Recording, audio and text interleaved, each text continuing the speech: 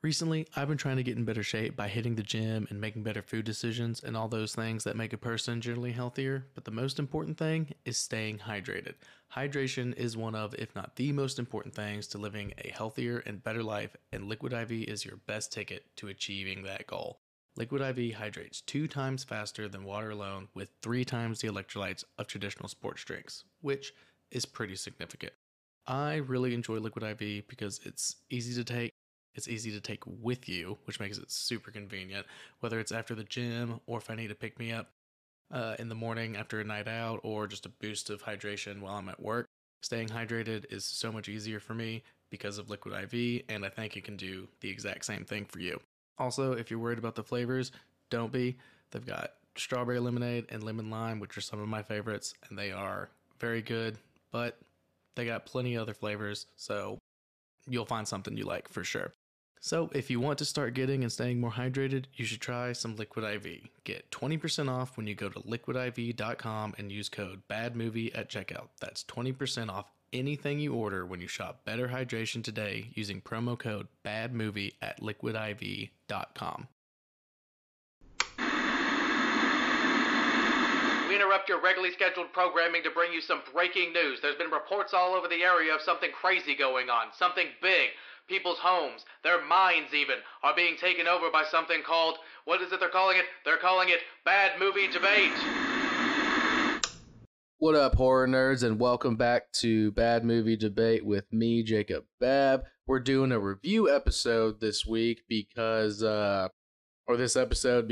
Mike Flanagan just finally came out with The Fall of the House of Usher on Netflix literally a week ago from today when I'm recording, and there's just no way I can't talk about it, right? Like, it's just so fucking good. Like, I mean, I feel like everybody knows who Mike Flanagan is after Haunting of Hill House, Bly Manor, and then Midnight Mass. He's done other stuff too, but like, those three have kind of like really put him on the map. But now this one is really something different. This one's wild. So those first three he did, obviously, this one is Edgar Allan Poe. It's all stories from Edgar Allan Poe. It's kind of like taking his stories and creating a whole universe out of them, and it's amazing.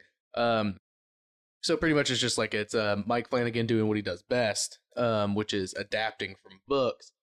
Haunting of Hill House is obviously The Haunting of Hill House by Shirley Jackson. Bly Manor is The Turn of the Screw by Henry James. And then Midnight Mass is actually an adaptation of his own unreleased book. He's been working on Midnight Mass, the story of Midnight Mass, forever. And if you've ever seen his first feature, Hush, the one with it stars his wife in it, you'll recognize her from any of these shows. She's the main character, but she plays a deaf writer. She's an author, and she's deaf, and it's like a serial killer thing, like a murderer is like trying to like get into her house and like kill her and all that good stuff. But she's completely deaf, so that adds a little extra thing to it. But her neighbor, who you will also recognize from like all of these shows, is she comes over and she's like, "Oh, I just finished your new book," and the book if you look close, the book is Midnight Mass, and the neighbor says she loves the characters Riley and Aaron, which, if you've seen Midnight Mass, is obviously like two of, if not the main characters, and it's just ridiculous, dude. The way he told this story, he was able to tell that story visually, and I think a book would have been awesome, but I'm glad he was able to make a show out of it. Because it's a lot easier to rewatch a show. I've already seen that one like 4 or 5 times. And I'm going to see The Fall of the House of Usher at least 3 or 4 more times before the end of this year because it's just so fucking good. So, anyway, you knew it was going to be good going into it, right? Like I knew it was going to be good going into it. I'm sure everybody knew it was going to be good because of Mike Flanagan's track record.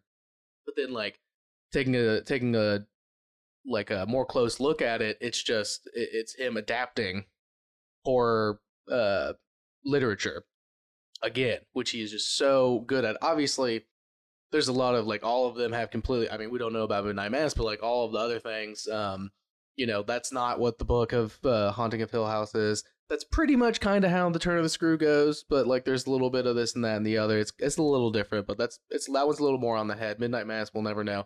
And obviously none of this Edgar Allan Poe stuff is a direct adaptation because it takes place in 2023. And obviously Edgar Allan Poe was a much longer time ago than that. So, but even some of the stories aren't exactly the same, but the way that they're positioned in the narrative, it works and it makes sense. So Mike Flanagan did it again. Shocker. I don't think anybody is surprised by that.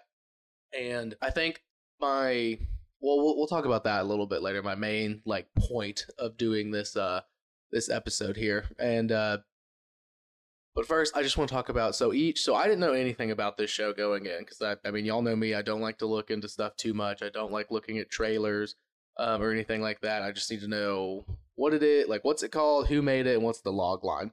It was like Mike Flanagan. I was like, yes, already gonna watch it. It was Fall of the House of Usher, and I was like, holy shit, he's doing Edgar Allan Poe. That's fucking insane.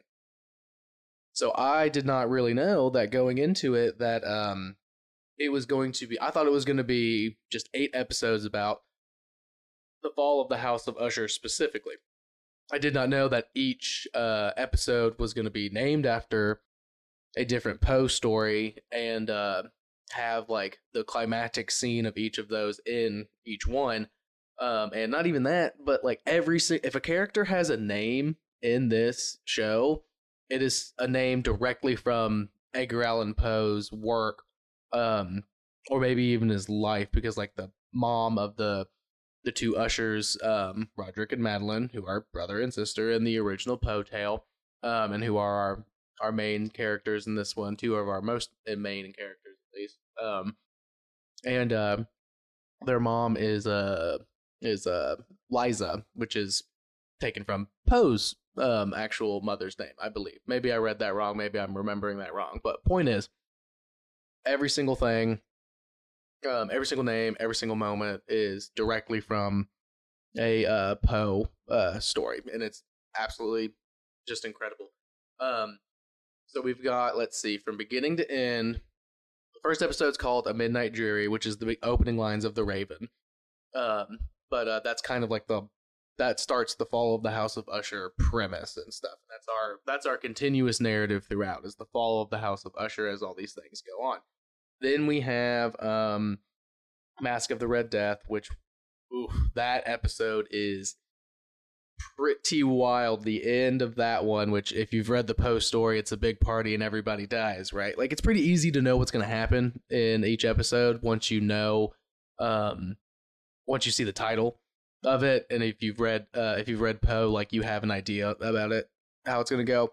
But how we get there is so organic, and how we get to each of these things, like it totally makes sense. It's like totally logical, would actually happen. Like it feels very real that these things would happen. These like super over the top crazy things where like somebody throws a big party and everybody in the building dies. You know, like a man loses his mind because of a black cat. Somebody gets killed by a chimp. Like, it's a Telltale Heart. Like, if you know, you know. So like, but like the way that those kills, like murders, happen in the show are so subtle, or how we get to them rather, is so subtle, and like it's just organic is the proper word, because it just makes sense.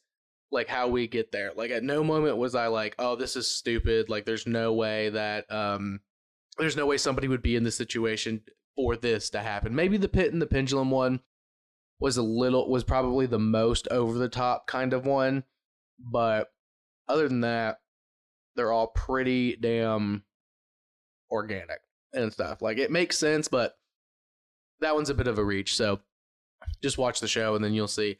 So we've got, like I said, Midnight Dreary, Mask of the Red Death, and then I believe the next one is, probably should have pulled it up. The next one should be the Black Cat. No, it's Death in the Rue, Murders in the Rue Morgue, and then it's Black Cat, and then it's Telltale Heart, and then it's the Gold Bug, and then Pit and the Pendulum, and then we finally end with the Raven. I believe that is the order of operations of the episodes, but regardless, So again, like I was saying, like, you know how the Mask of the Red Death is going to end. Everybody's going to die at a party.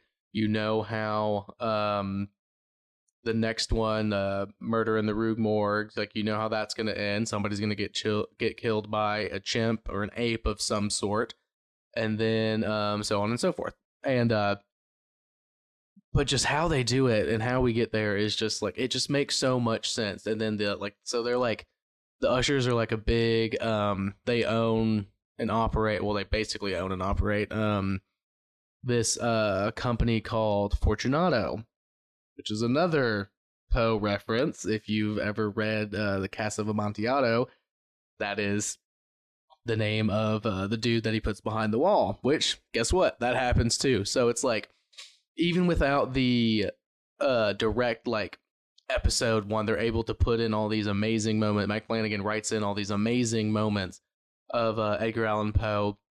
Like, that one's like a long narrative, like, and stuff. Like, obviously there's hella spoilers in my review here, but still, you should watch it because it's still worth a watch, even if you know everything that's going to happen, which you kind of do, again, like I said. But regardless of all that, and then, like, Roderick's first wife is named Annabelle Lee, and she's like the only person who's good in the entire thing, which is funny. And then there's the granddaughter, Lenore, and she's like the only other person that's good. Everybody else sucks. Literally every single other person in this show that's a main character is terrible. They're just terrible people. All played amazingly, and it all works super well. Honestly, my biggest thing for me was I didn't know that Mark Hamill was in it, and he plays a really fucked up lawyer to the Usher family, and he is incredible. Like, I didn't even realize it was him. It took me a good 20 minutes of the first episode, and like seeing him more and more to be like, holy shit, that's fucking Luke Skywalker, and he is very fucked up. He's doing very fucked up shit right now. But he was phenomenal. I would say he's probably the standout role because, you know, most of the characters are played by people you've seen in other Mike Flanagan work. Some of them are a little new, maybe. But if you've seen all of his stuff, you've seen just about every single one of these characters these actors except for Mark Hamill. So I think he was probably the breakout on this one, just because I didn't expect him, and I knew all the other people were going to be there and that they were going to be good. Obviously, Mark Hamill was going to be good, but I didn't know he was going to be there. Because, again, I don't watch trailers. But I guess my main thing about the entire show, like, the main thing is, and I've obviously already talked about it a little bit, but the important thing about this show and why this show is worth watching is because recently there has been a lot of anthology type shows, like horror stuff, coming out that try to have a cohesive narrative while telling a bunch of different stories. Or at least there's one that comes to mind. I've talked to a buddy at work about this quite a lot. So Scary Stories to Tell in the Dark. Those books are amazing. Those stories are incredibly scary if you're a kid. I mean, they're even creepy now, like to this day, they're still pretty damn creepy. So they made a movie, and Guillermo del Toro was one of the producers on it. So it was like, oh shit, this is going to be really good. Unfortunately, it was not. What the problem was is they tried to create a narrative, like an overarching narrative that puts people in a scenario where they would be in stories and moments from the books. So, you know, and that totally makes sense that you would want to do that, right? Like you wouldn't want to just have like a truly anthological, and you wouldn't want to have a true just anthology movie where it's like, here's this unrelated thing, here's this unrelated thing, here's this unrelated thing. Like, people don't really do that anymore. Trick or Treat is probably one of the best one of those horror-wise. VHS, that's another really good one that does that. So it obviously can work, but people just don't want to do it anymore. There has to be an overarching narrative to keep people compelled, because then if it's a movie, because then they would just make a show, you know, if it's not going to have an overarching narrative, is what it seems like. Like, Scary Stories to Tell in the Dark would have been a lot better if it had been a show and each episode was just a different one of the stories. That's what they should have done. That's not what they did. So they had this very loose, not very well written overarching narrative about like a book, which was a little on the nose, um, about a book, and that makes all these different scenes and moments from the stories, the books, happen. And they're all related, and it's like our main characters, like one goes through this and one goes through that, and but it just doesn't work. Like each of those vignettes of those moments are really good. Like those moments from the book, those scenes from the books are really, really good and definitely worth a watch. But like the entire overarching story was not fun to watch and was kind of stupid, which was a bummer. I also did not like the main character, the girl in it, because she obviously doesn't wear glasses in real life because she kept pushing her glasses back up her nose by the lens, like right where she would need to see, and that would smudge the fuck out of them, and that is like the most ridiculous thing I've ever seen. I wear glasses, and I don't know why anybody would purposefully smudge their glasses just to put them back up so they can see. It's like it's so counterintuitive. Like, why are you're gonna put your glasses back up where they're supposed to rest on your face so you can see properly, right? But you make it harder to see by smudging them every single time, and she never cleans her glasses. Maybe she cleans them once or twice, but she's just always doing this shit. It's infuriating, to be completely honest. But that's neither here or there about that.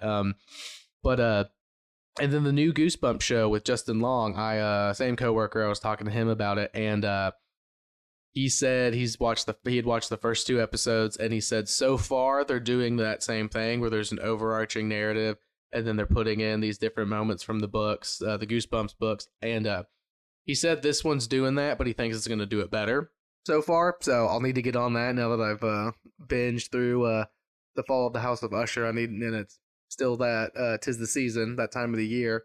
I might watch that one next and see how they do it, but that's the main point of why the Fall of the House of Usher is so good, because the overarching narrative, like you could have literally just had the overarching narrative of the Fall of House of Usher and like not even like put in all these other things, and that story was good. Like the story of this company, like all these family members start dying.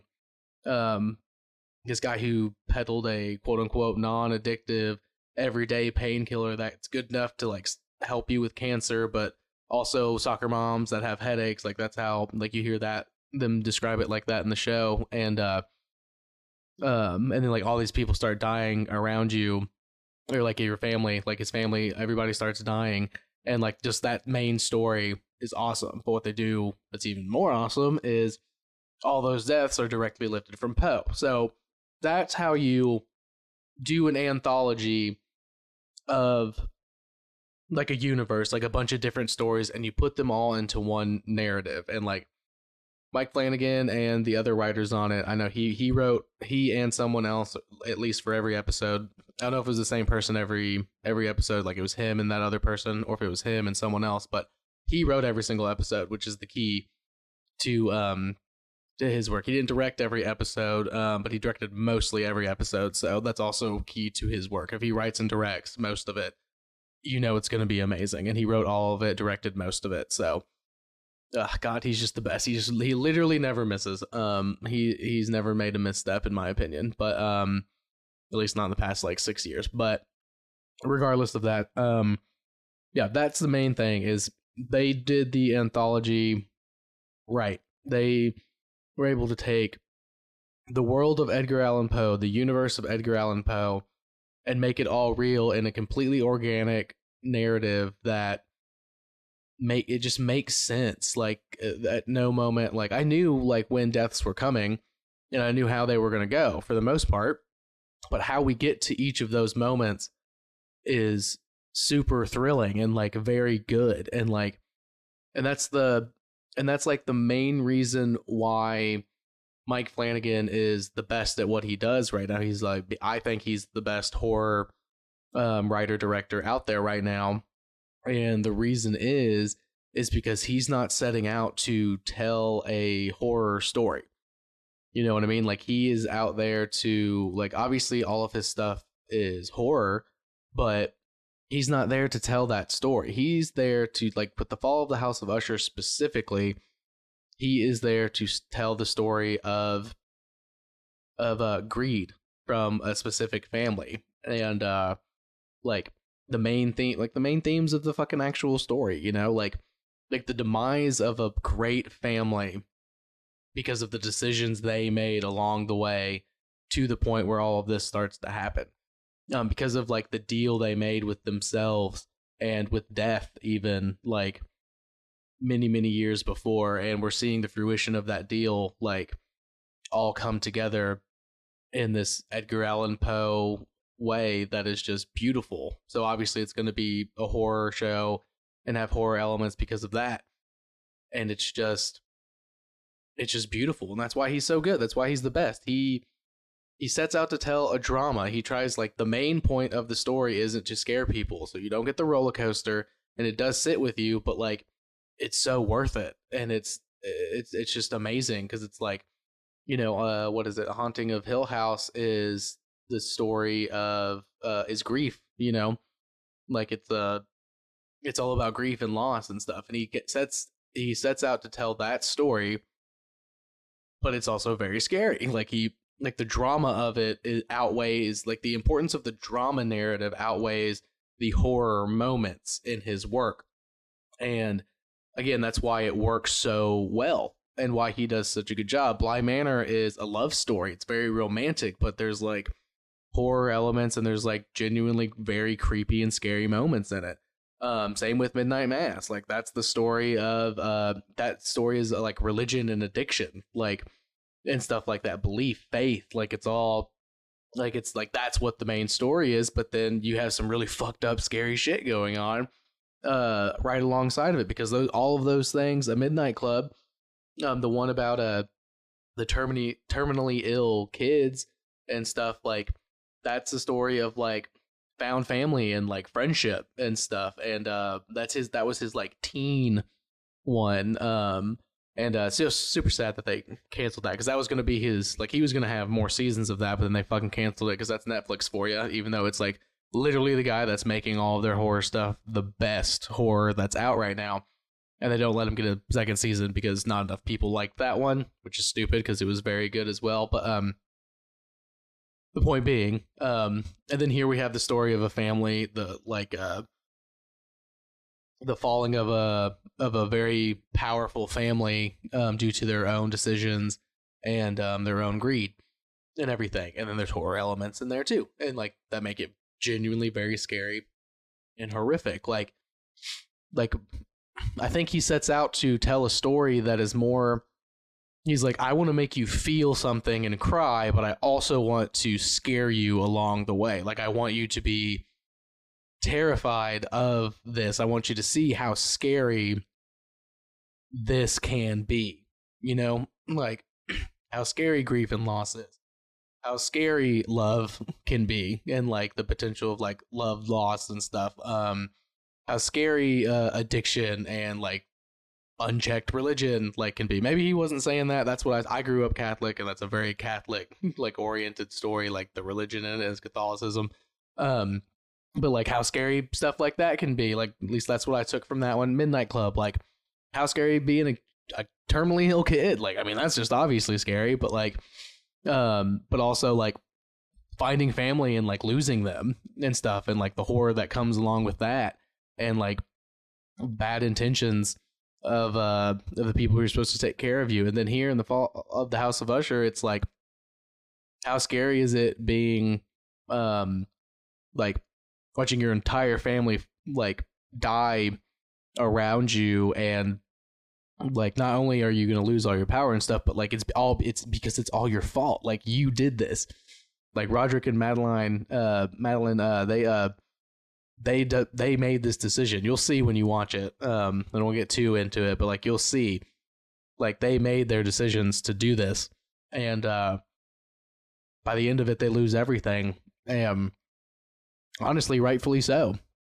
And like, but the horror along the way of that is just like, it's like the horror of bad decisions, like what happens when you're too greedy, like, and stuff like that. You don't care for other people, you only look out for yourself and stuff, and it's just beautiful, you know, like, and that's why Mike Flanagan's the best, because he he sets out to write drama and then adds in the horror stuff, like takes it to a place where it's scary and then manifests it like for real.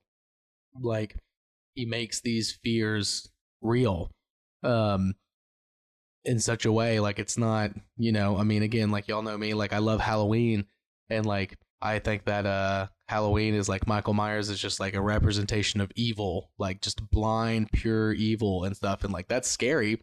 And it's in the setting of like he's killing a bunch of babysitters, supposed to be called the babysitter murders at first, but like that's scary, but like in a completely different way. Like that one was meant to scare, and it does, and it's good, and the story's great, but like it doesn't make you, it's not going to make you like feel, you know what I mean? The Thing, great, not really going to make you feel. Alien, great, not really going to make you feel like, but the stories are still good there. So this is something different. Like it's not, it's I guess I'm just going to go ahead and say he's taking it all from literature. It's literary. He is a horror literature filmmaker. Like he is making horror literature.